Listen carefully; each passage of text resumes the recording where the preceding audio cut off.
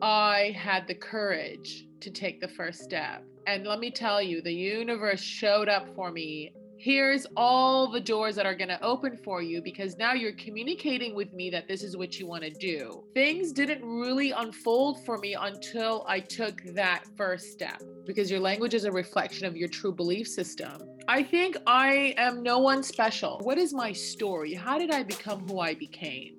I ended up being able to achieve that financial freedom, go through my own journey with Isha Foundation so that I could service others. We're the most probably educated world now than ever before. More and more women are going to school. If you go to school, it's not the end all be all. So let's surrender to all the external. Let's go back into within. Where are you empty? The external comforts, if they do leave, they're not so shaken up about it because we have established such an amazing foundation.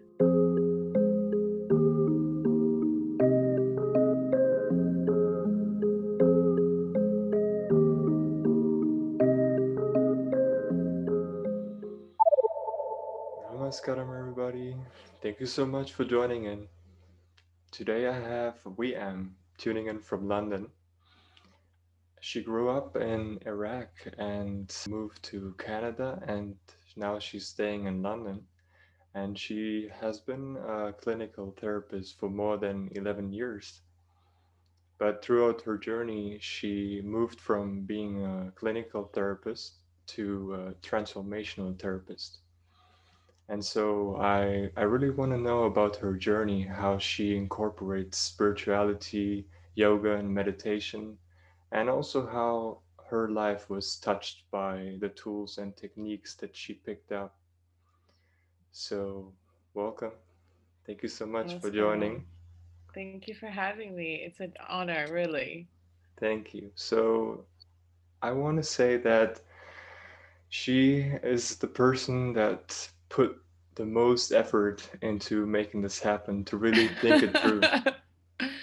And I'm so grateful for that because you really brought much more clarity to me how much structure there is actually needed to provide value.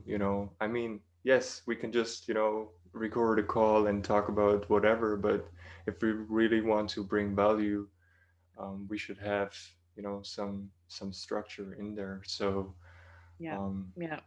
I'm a big believer in, not only am I a believer, I'm a knower, I guess, and I'm a doer in intentions.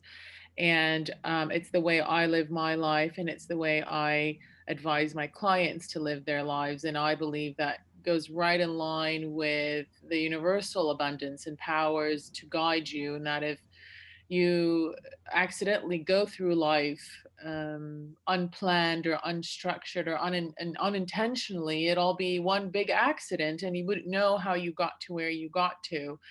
But that doesn't mean you can't have fun about it and be relaxed about it. But so, yes, I take my work very seriously because I understand that it comes with a lot of responsibility and uh, deciding that your purpose is to be of service to others and to be of service to show them the abundance of life and to help them manage their lives to the best highest self that they can is an honor, but it comes at um with a big responsibility, and I have to make sure that it's intentionally done well with respect and energy. So yeah, big one in intention leading here.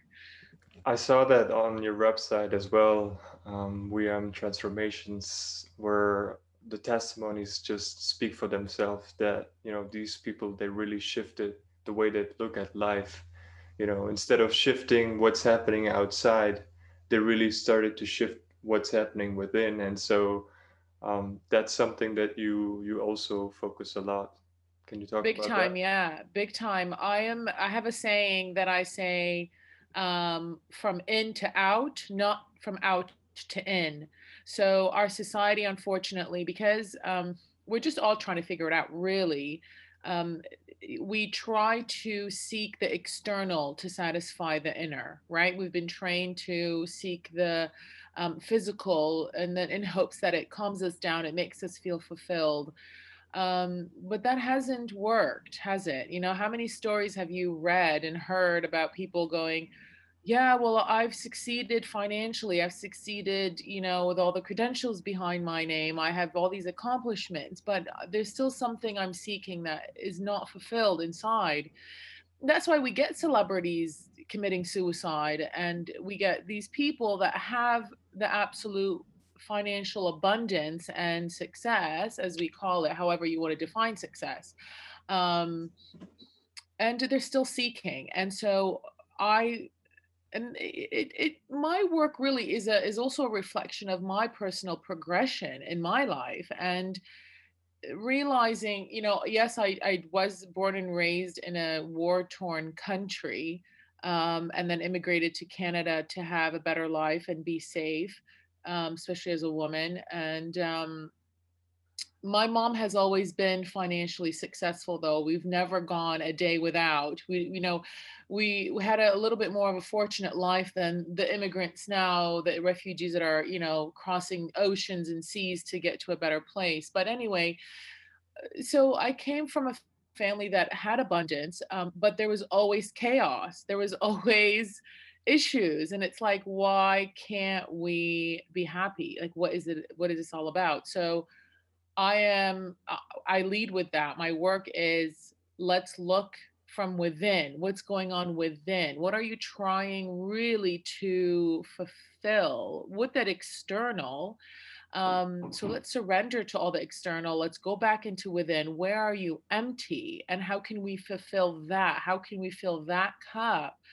And then eventually, as it shows, almost 100% of the time, once they are fulfilled within, once they are absolutely um complete, I guess to say, and with an absolute union, that things start to naturally and with ease occur for them externally. And I find that that's actually more sustainable as well. Like, they don't end up losing those things either, you know. And if they do, the external comforts, if they do leave, they're not so shaken up about it, because we have established such an amazing foundation, that it just won't rock you, right? So I'm about, and the thing with my clients, though, I have to say, the testimonials you've read are about from people that were just ready. They were ready to be responsible, to be better, and to work. And I guide them. I don't do it for them. And this is the big thing about my journey as this transformational therapist, and I'll explain in a minute what the difference is that I don't believe people should need therapy for the rest of their lives. It's not my job for you to need me all the time. Financially, sure, it will be nice, but I'm not doing my job in enabling you to care for yourself. And that's where spirituality came in for me. So when I was a clinical therapist for about 11 years, literally traditional clinical therapist, people would come into my office, or I would go to their home, meet them in the community, and it was all Western based. It was all like cognitive behavioral therapy, psychotherapy, also functional therapy. So I combined thought and action. So I was not a traditional talk therapist. And I found that really early on in my work, that it's the individuals that had different, I call them rehabilitation potential. So I almost can sense it the minute they walk in the door, right? Like they walk in and I'm like, yeah, this person's gonna progress. This person's gonna get better. Or I can tell, like, someone really was, they needed more than the traditional, you know, Western thing.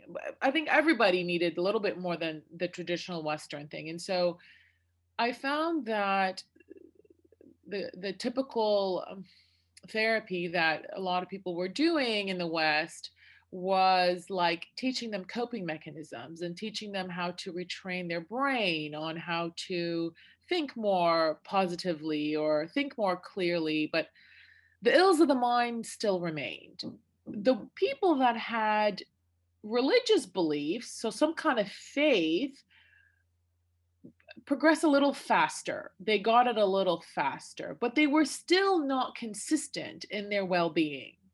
They still needed that cheerleader in the background, or someone to kind of still consult with and guide them.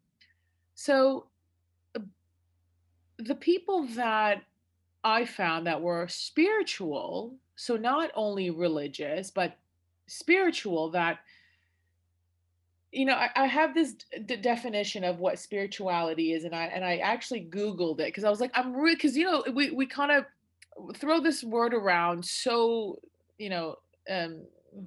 easily, and we don't even really know what it sometimes means, right? How many times have, especially for people who don't know English as their first language, spirituality, it's kind of like a trend now. Yoga is a trend, and don't get me started on that. But anyway, so I googled the definition because I thought it was amazing, and I just wanted to kind of rewind and refresh about what spirituality really means. So I have a couple of definitions. And so spirituality is the quality of being concerned with the human spirit slash soul versus material and physical things. That's literally like the Oxford Dictionary definition. And then one of my favorite, actually, social workers, Brene Brown, had her own definition, and she said it's recognizing and celebrating that we are all connected to each other by a power that's greater than us, and that our connection to that power is guarded by love and compassion. And I thought, my God, Mm. That's powerful.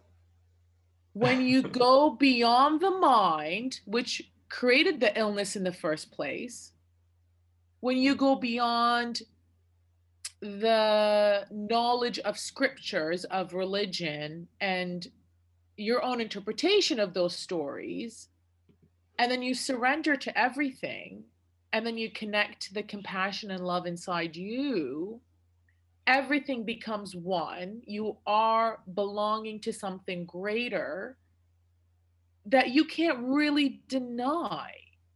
I'd love And to share. so, yeah. I'd Yeah. love. And so I started doing that. I started combining spirituality with psychotherapy. And I have to say, I've had people who were suicidal months before they've met me, um, people that were manic depressive that have lost a lot in their life suddenly come up for a breath of fresh air. Mm. And then I got something to work with, something that just propelled them, and it was magnificent. And so that's when I decided to kind of coin the term transformational therapist. And really transformational, you're not transforming into something that you are not. You're just reconnecting back to that truth, that universal compassion truth, that love that you already were, but you just lost throughout your life because of the conditioning of the stories that you've been told, of the people that decided to put their own issues onto you, and all these things. So that's a little bit of that little kick I there. love that. I love, and I want to share the definition that I heard from Jay Shetty. So Okay. he said he was taught this in India when he became a monk. So he looked like they looked at the word spiritual and they saw it's spirit and ritual. So it's moving Mhm. from the ritual away from just doing something like a ritual to Mhm. bringing the spirit in, bringing your heart in, bringing your love in, and doing it out of your devotion, out of your love, out of your compassion, out of not because you're trying to get something out of it, but Mhm. just because you really just throw yourself into that and lose yourself, lose your thoughts, Mhm. lose your Mhm. your past. And I Mhm. really love that definition.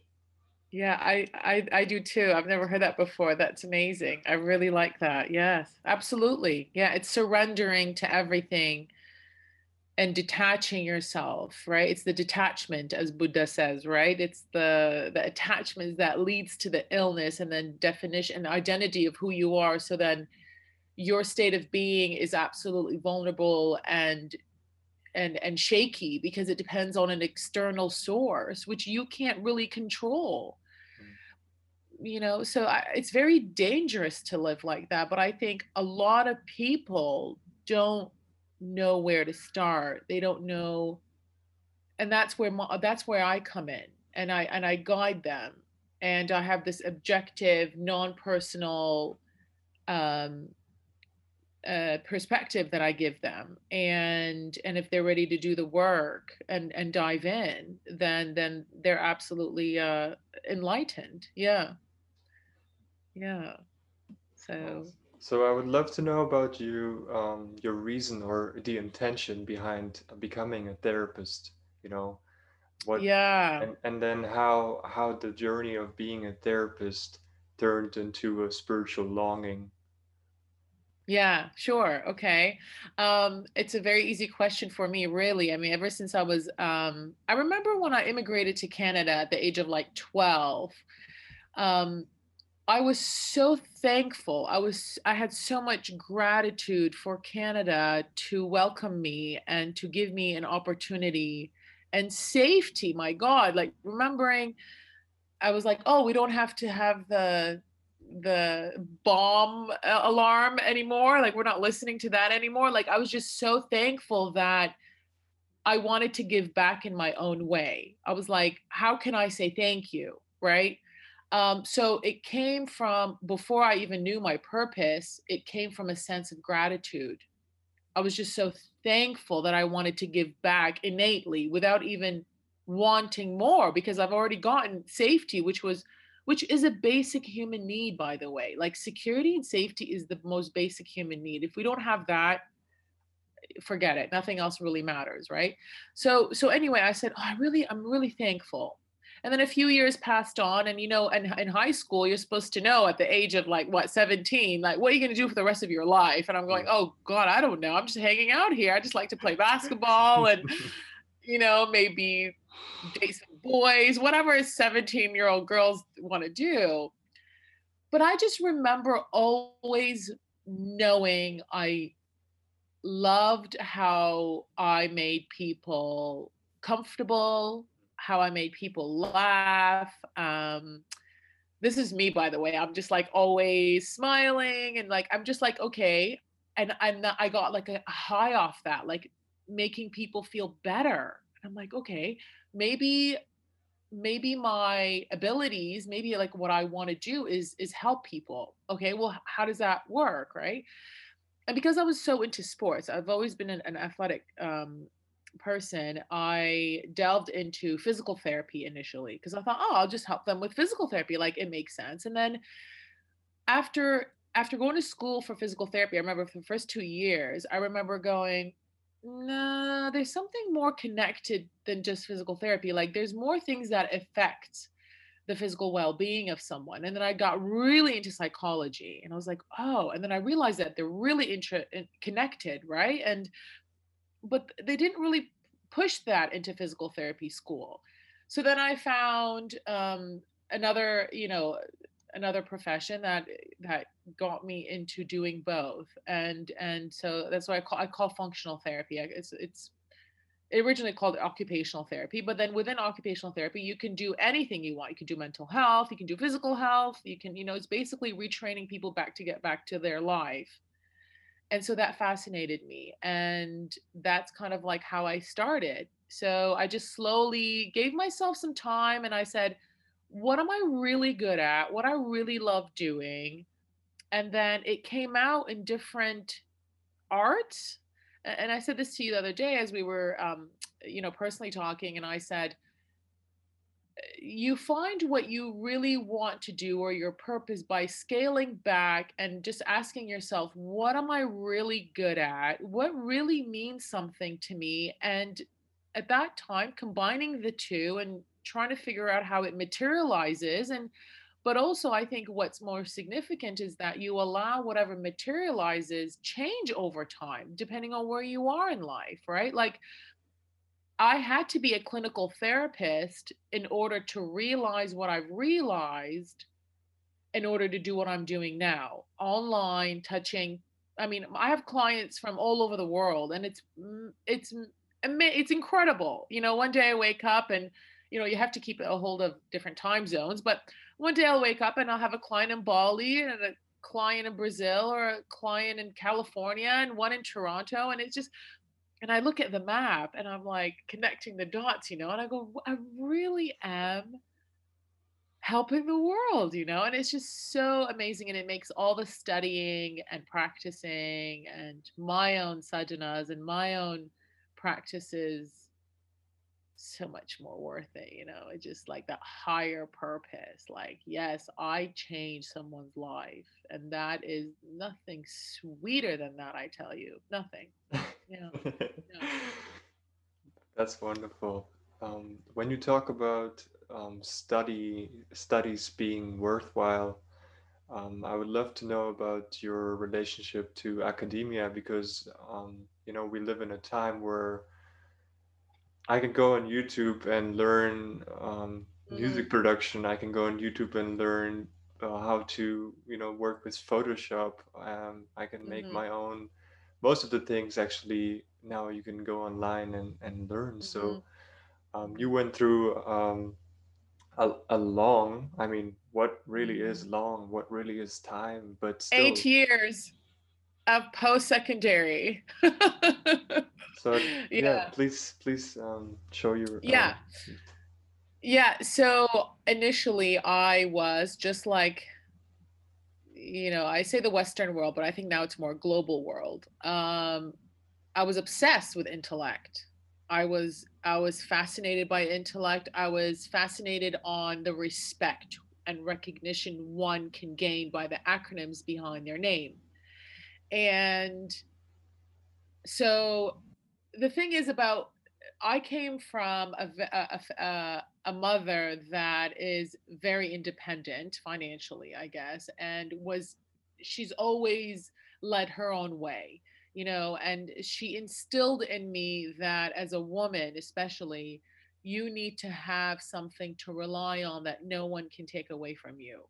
Right? Like education is your global passport, period, full stop, and no one can take that away from you, and so therefore you're not going to be susceptible or vulnerable to someone else's contribution for you to live a fulfilled life. And so remember, now I'm a little older than you, so when I ended up going to school, there was no YouTube, there was no Facebook. I remember I was in my second or third year university when Facebook popped up in my life. I think it was like MySpace first. It was like 2006, right? So to me, that was the traditional way. And that's, the way that a lot of people my age ended up going, the path they wanted to go, or they just ended up going to different kind of, schooling, and then, or they went to work right out of high school. I grew up in near Detroit, Michigan. And so a lot of people ended up going to work for factories, the big threes there to build cars. um so I did. I went to school, and I used it to my advantage, and I have to say I am very glad I did it, because school taught me a lot of things about myself. It taught me discipline, it taught me a sense of belonging, it taught me healthy socialization with my friends. Yes, recognition, a sense of accomplishment. What I didn't like about school was the constant grading and comparing of all the students. Um, in a way, there was belonging, but then there was another way that's like, I gotta compete and I gotta outbid you in order to survive in this platform. Um, and I feel more confident having someone's mental health or well-being in my hands, knowing that I have studied what has been studied before me.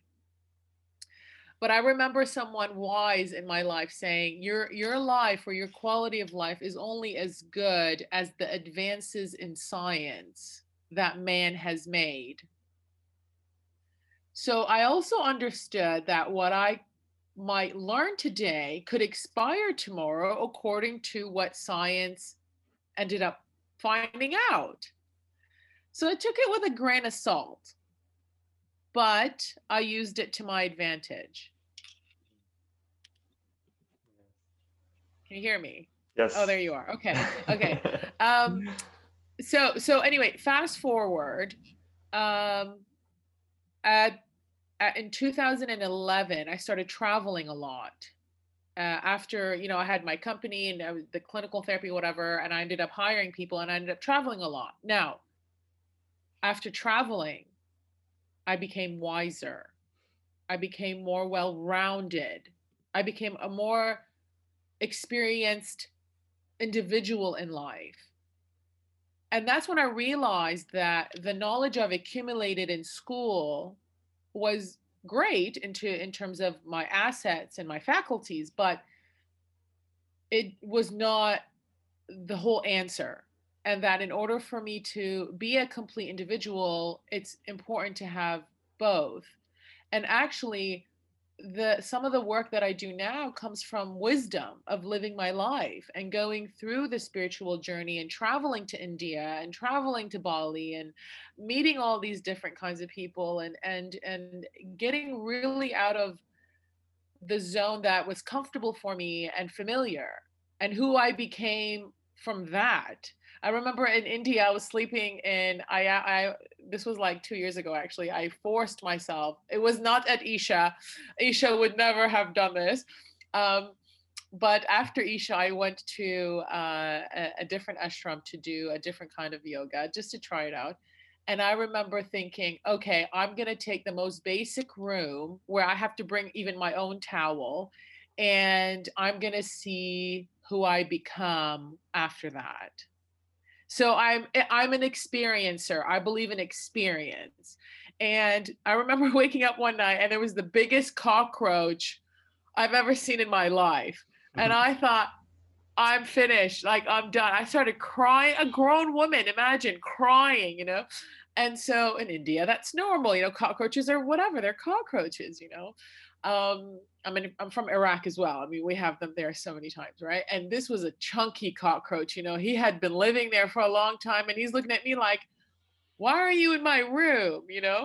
um so anyway, I ran at it because I don't want to kill any living being now. I really appreciate even the ants. Where I am in my spiritual path. But anyway, I called real quick the yogi that was teaching us, and he just laughed at me. He goes, here you are, this person, you're scared of this cockroach. But anyway, going back to your original question was, education is important. Yes.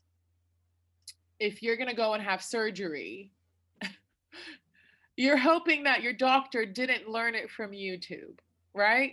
However, 2 points. Um, it's not the only thing that an individual needs to immerse him or herself in. It does not complete you. It accumulates knowledge, which is great, so that you have a skill. It does not make you a joyful living being that is wise, from my experience anyway. Now, combination of those two is the absolute brilliance, I think. And understanding the limitations of the mind, but understanding how to use that mind to serve others or to earn a living, or things like that. We're the most probably educated world now than ever before. More and more women are going to school. More and more women are entering medical school and becoming doctors and all these great things, which is amazing. um, but this is when I say you can also improve yourself and become an asset to the world by training yourself like you're saying, like you can learn so much on YouTube, you can learn so many different things, and like me, work online and have clients privately pay you for your projects and your job, and you don't need to have something like that behind you. I think it just depends on what you want to do, but understand that if you don't go to school, or if you go to school, it's not the end all be all. And we need to stop obsessing as a society with this obsession of about intellect, because I think now the intellect is making people suffer more than ever before. We don't know how to empower the mind and lead it and have it lead our lives without shutting it down and having a peaceful life. Now we are, the victims of our mind versus the controllers of our mind. And so I think you need to just step back and understand that it's not the only thing, but it's important too, if that's what, depending on what profession you want to go into. I love that. But that I makes want any to, sense. yes, absolutely. I would, I would love to add on that. So the intellect is not the ultimate, but I would love to know how you incorporated, um, spiritual practices, or how, just at some point you felt like, something is missing. I may have a wonderful job, I may have a wonderful partner, I have a nice car, I have a nice place to stay, Yeah. but there's just this longing is just never ending. So Yeah, yeah, yeah, yeah. yeah. So, I don't know. We spoke about this as well. Dr. Gabor Mate, and he developed this. He's brilliant physician, actually, that survived the Holocaust and ended up immigrating to Vancouver when he was very young, and he's dedicated his life to working with individuals that have trauma and addiction issues and all these things. And in the compassion inquiry methods, I took the course, and you have to be trained in it to become a practitioner. His definition of suffering is knowing that there is something greater out there and not being able to be in touch with it. You know, and this really made me realize at the end of the day, we all want the same thing. We want to reawaken that love that actually created us. Beyond the physiological birth of our mothers, beyond the identity of our family members and our culture and the stories that we tell ourselves, which ends up entrapping yourself. And so I understood that people continue to suffer when they continue to identify with something lesser than that greater thing that is out there. You know, that soul or that spirit or that thing that makes you breathe without even you trying, that life, the vibration of life and the abundance of that universe that literally created you. As Sadhguru says, your mother did not create you. You came through your mother. There's a higher intelligence. It's the disconnect from that intelligence, not intellect, intelligence that creates suffering. Mm, And so I was totally confused. I was a successful therapist practicing, the traditional ways that therapists practice and helping people. And in 2018, I said, I can't take it anymore. This noise is getting so loud. This message is getting so loud. I have to go and follow it. And pragmatically, what I thought that was just to leave Canada with, a suitcase and get a one-way ticket somewhere. And fortunately, I had some savings, and not that much savings where, I would not have to figure it out for a longer periods of time. But I just said, you know what? I can't ignore this voice anymore. I can't ignore it. And I know it's not going to happen in my natural environment that created the identity that I've been creating. So I left in 2018, January. I left my world. I rented my apartment in Toronto. I gave away my car to my sister. I donated or I sold my possessions, and I think I was left with 2 suitcases. And I was supposed to actually, you know, so it's a long story, but I think what I want to kind of get down to was things didn't really unfold for me until I took that first step. You know, when we talk about laws of attraction, I think you were cutting away here. It's fine. I'm back. Hello? Oh, there you are. Cut away. Um, Um, so I had been exposed to, The Secret, about when Oprah actually exposed it, or when she broadcasted it onto her show. And I think I was like 19 years old. I got exposed to The Secret, and it really resonated with me. But still, it wasn't clear. Laws of attraction. What is this? Is it a belief system? So I planted the seed in my head and I put it away, right, for a later time.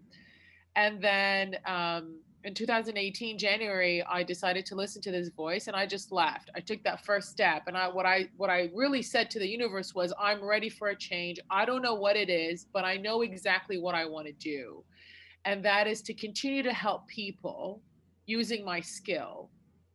But I'm going to take a break from that and rewire and repath and try to figure out how I'm going to do that non-traditionally.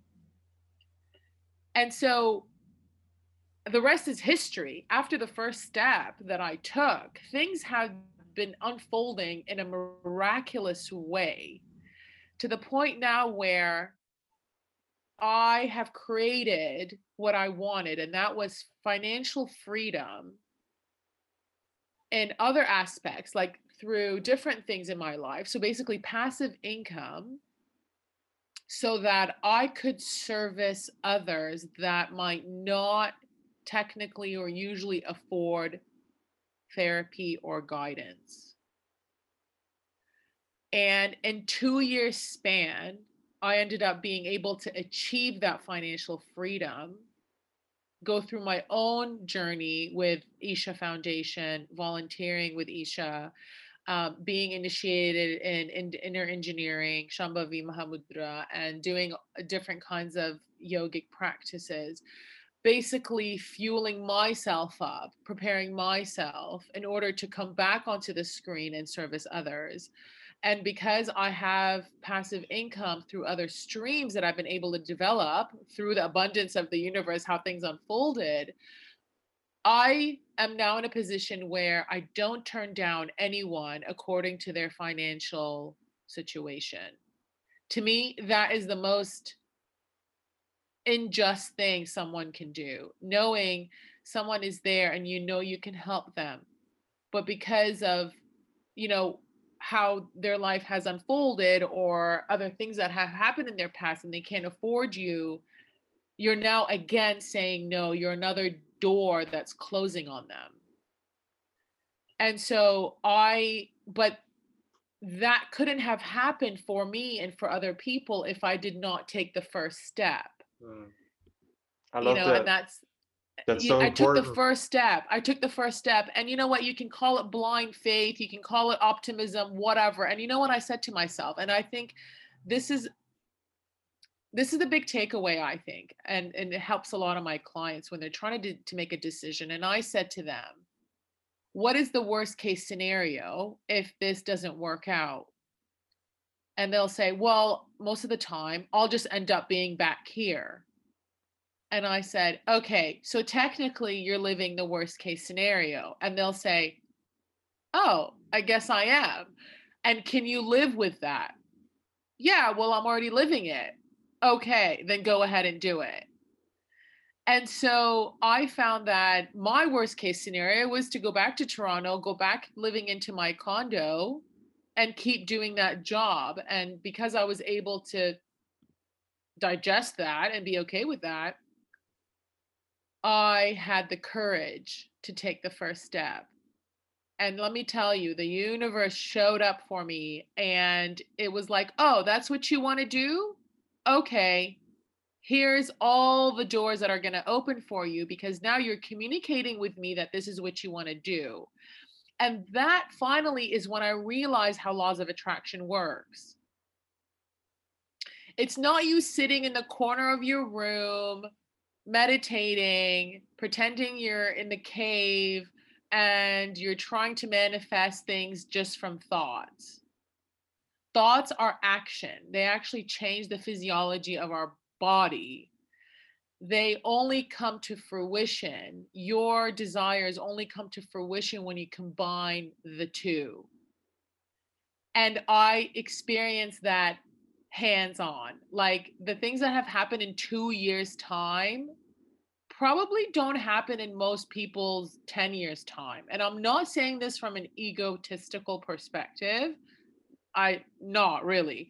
I'm saying it to make people realize you just need to take really the first step and you don't need to know how things are going to unfold. You just need to know what you want and you need to be very specific about what you want. I was very specific that I want to help people regardless of their financial status. Period. And I got to do that. And I was also very specific about how to do that and or what is going to happen to do that. And that was passive income. Done. So I knew what I wanted and I told the universe what I wanted and then I just let it go. I said, my job is to know what I want. My job is not to know how is going to happen.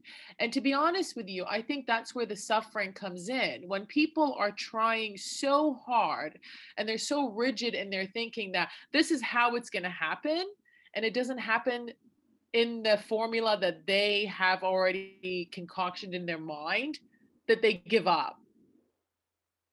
But that's when you actually need to surrender and you need to stay in touch with what you want and then let literally go for the ride, right? So that's kind of like, I don't remember your question, but that's how I ended up. I love how you brought it together because you said you started out doing physical and psyche, Psychological, both of right? them Yeah. integrating, and now you're coming back to basically your roots, saying, "Here I am, not just thinking, but also acting." And I find that really, really important because, we hear all the time, if you want to manifest something, you have to visualize, you have to create a thought, and the thought will create the vision, and then you have to back it up by emotions in order, Mhm, to really feel that mhm, whatever you want to manifest is already happening right now. But mhm, then you actually have to make the step and act in order for it to happen, because for you to attract, it's in the word attract, you have to mhm, act. So I really love how your passion, how your journey kind of molds together and comes, through you, through your work as a therapist, just sharing out of your own experiences, not sharing mhm, some beliefs, not sharing whatever worked for you, and that's mhm, super powerful. mhm, mhm. And thank you. That's very nice for you to say. Thank you. Um, I think I am no one special, really. I mean, I think I've just have had the awareness of what this is all about, and I've paid attention. And I just try to tell people just to do that because we see the world according to the level of our awareness, which also changes all the time. It's a skill, right? Like if you can just give yourself the respect and the love and the time to sit back and tune in and just check within with yourself all the time, to realign yourself to say, all right, how can I intentionally and consciously travel this journey and not compulsively and accidentally? It comes natural. And I think that's why most of my clients really relate to me. You know, a popular saying to me is, God, I feel like I've known you all my life. It's not that they've known me personally all their life. It's not that they've known my story all their lives, is that they feel the human beingness in me, which lives in them. When the ego surrenders and the identification of the external surrenders, there's just one energy that's exchanging between everybody. Mm, And if I can bring that into their presence and they can bring that into the presence of someone else and someone else and someone else, what a gift. What a gift, right? And so that's what I'll just say. I'm no one special. I've given myself time to just tune in and pay attention, and anybody could do that, mm. right? So So, yeah. I wanted to add one more thing. There's some, you know, you and I talked about this a little bit earlier on as we were prepping, like it or not, we were prepping for this session. Um, you said something about I don't know what term you called it when people like um, throw spirit. the word around because it's cool. You know, it goes back to like the cool words, you know, the trending words like spirituality and people not really knowing what that means. So what was your story? I wanted to kind of, yeah, Spiritual talking. People, spiritual talking. yeah. So no, no. It just again coming back to what you were just talking about. Instead of acting and making use of the tools which are out there, you're just trying to work with the mind, and the mind is very malleable. You can make it any way you want, and that's even proven by science. You know, people like Dr. Joe Yes. Dispenza, they work with this Yes. all the time, like getting people out of their wheelchairs.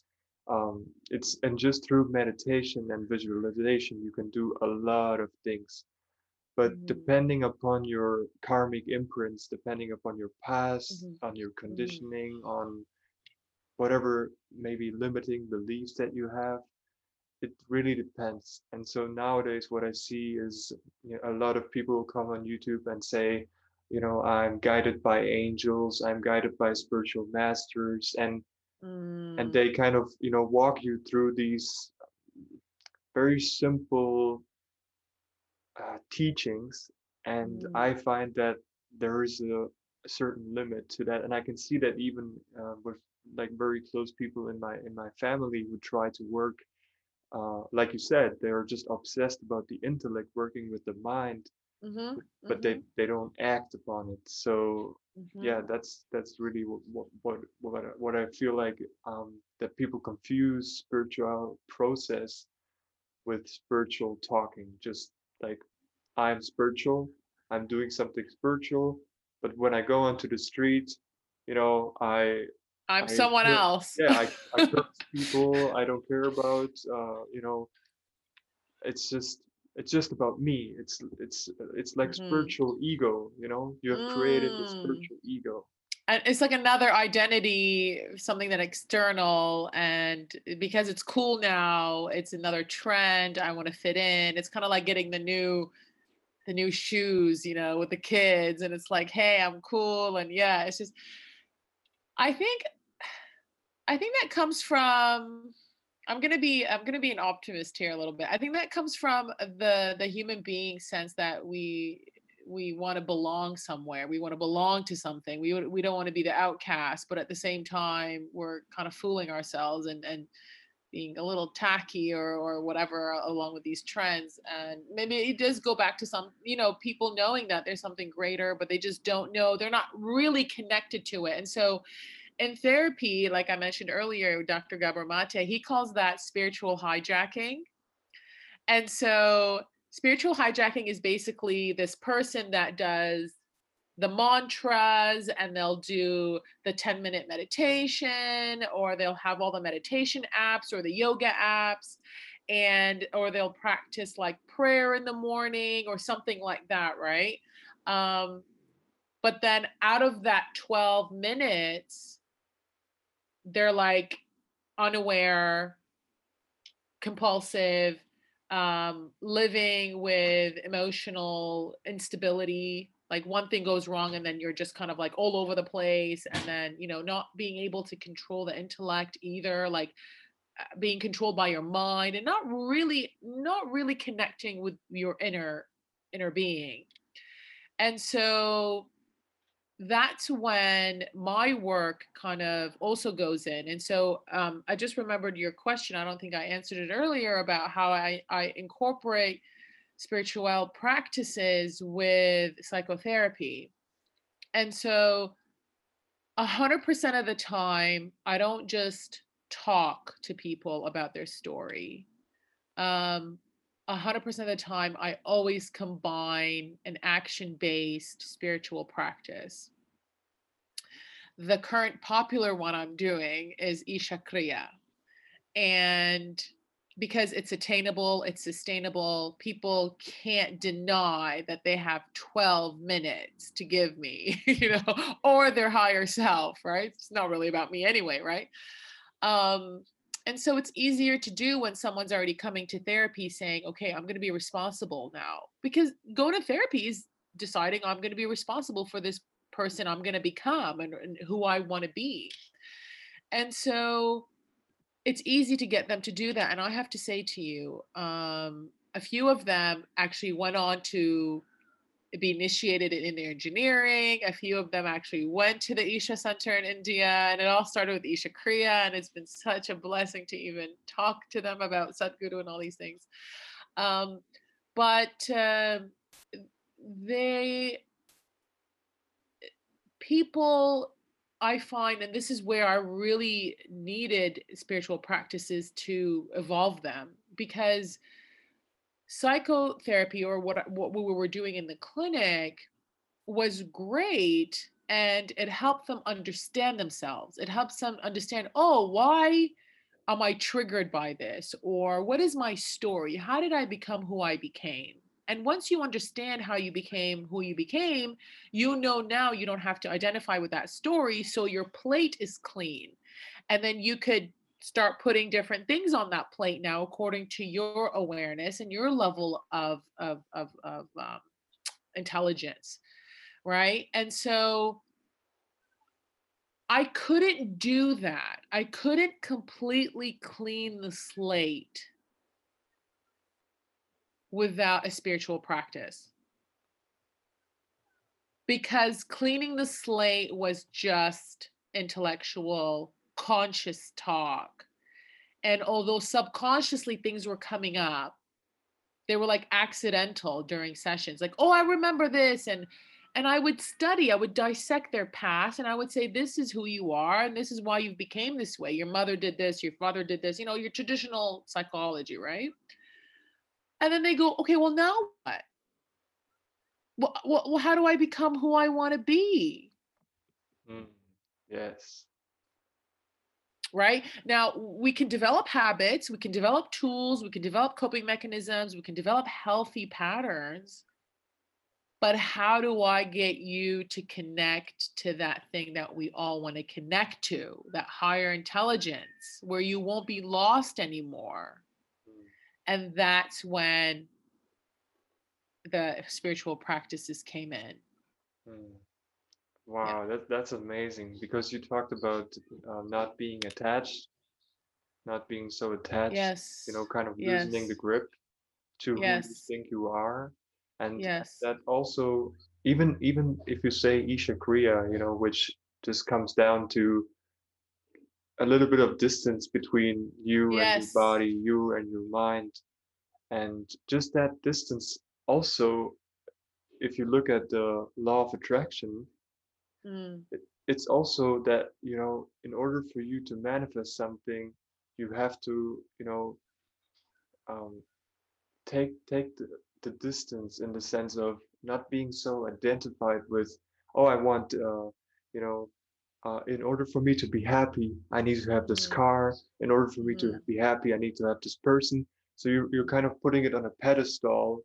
And by Mhm. doing that, you're telling the Mhm. universe, this is so far away. Please give it to me. But obviously, you're not, resonating with it. So, Well, you're coming from a place of lacking, right? When you're saying, and language is very important. I tell my clients this, even my friends, everybody, it's like watch your language because your language is a reflection of your true belief system.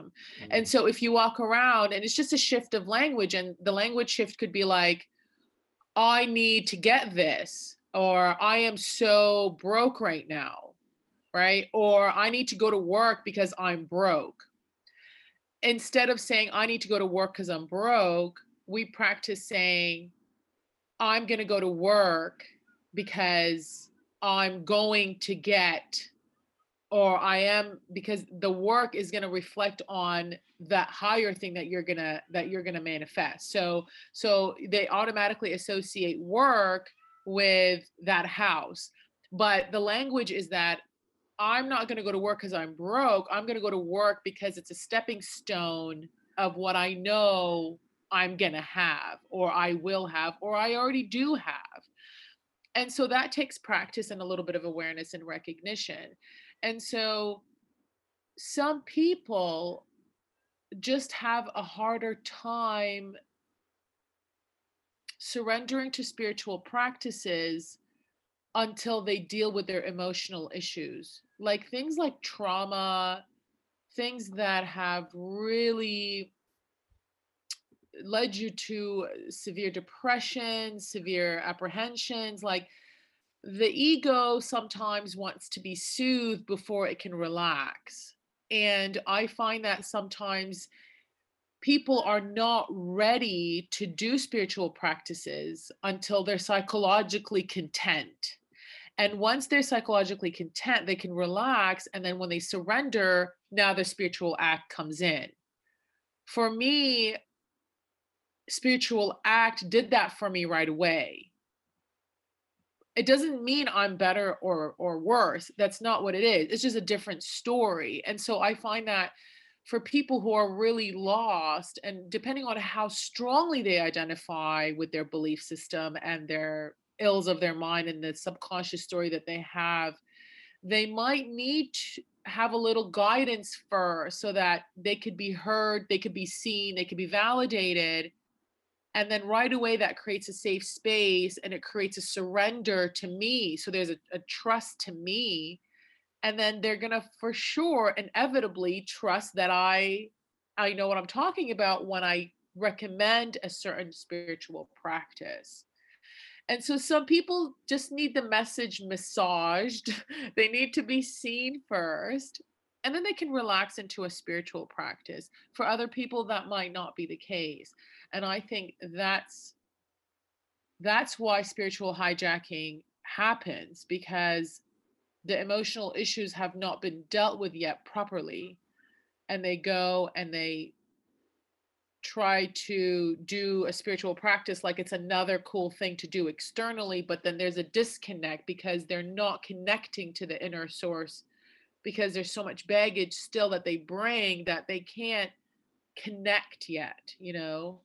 um so that's where, but yeah, I mean, if someone doesn't need me and they can just absolutely just go into a spiritual practice, and then that thing's, oh, that's the ultimate, right? That's I love that. I love that. But I have to say, the first time we spoke and now also, I'm pretty sure whoever listens can feel it as well. You really speak from your heart space.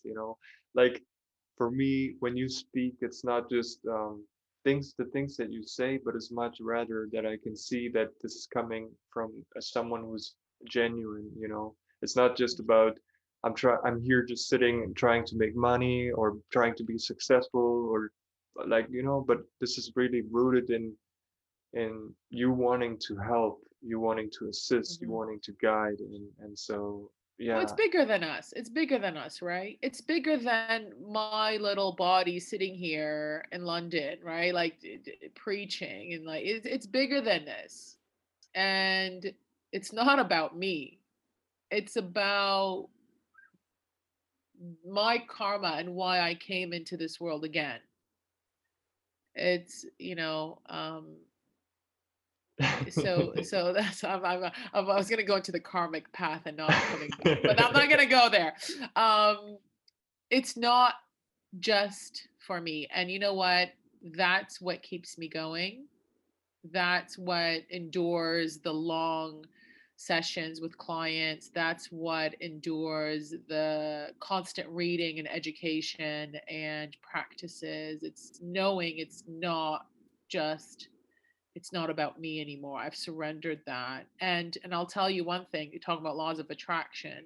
Really, I know you've probably heard this before, but you know how they say do what you love and they will come. I remember Sadhguru saying like, don't worry, I'll find you. When you're ready, I'll find you. And and I've never had to struggle to find people to work for or with or whatever because I come from an authentic truth that it's bigger than me. And so I feel untouchable if I'm in that state. I mean, what else are you gonna do? I'm not threatened at all at this point, you know? So it's way bigger than us. And if we realize that, it connects us, I remember I heard Sadhguru says it's not until he goes to the mountains and he was speaking of the mountains one day and he said it's not until you realize how small you are that you realize how big you are. Let that sink in. Wow. And I will end with that. Nothing else to say. Yes. It was such an honor to have you here. Really, Pranam. Pranam. Thank you. Thank you. I I don't know how to express my gratitude for you to take the time to come here and share your story, your experience, your journey. Um, yeah, just pure value. And thank you so much. Thank you. Thank Thank you. Thank you. Thank you for listening. Thank you for giving me a safe space to share it. And I hope at least one person can benefit from this. And me and yeah. you. Okay. There you go. Then we're already winning. Thank you. Thank you, Steven. Thank you. Feel free to subscribe, like, and share, comment, and we will be very happy to have you join on more. Namaskar.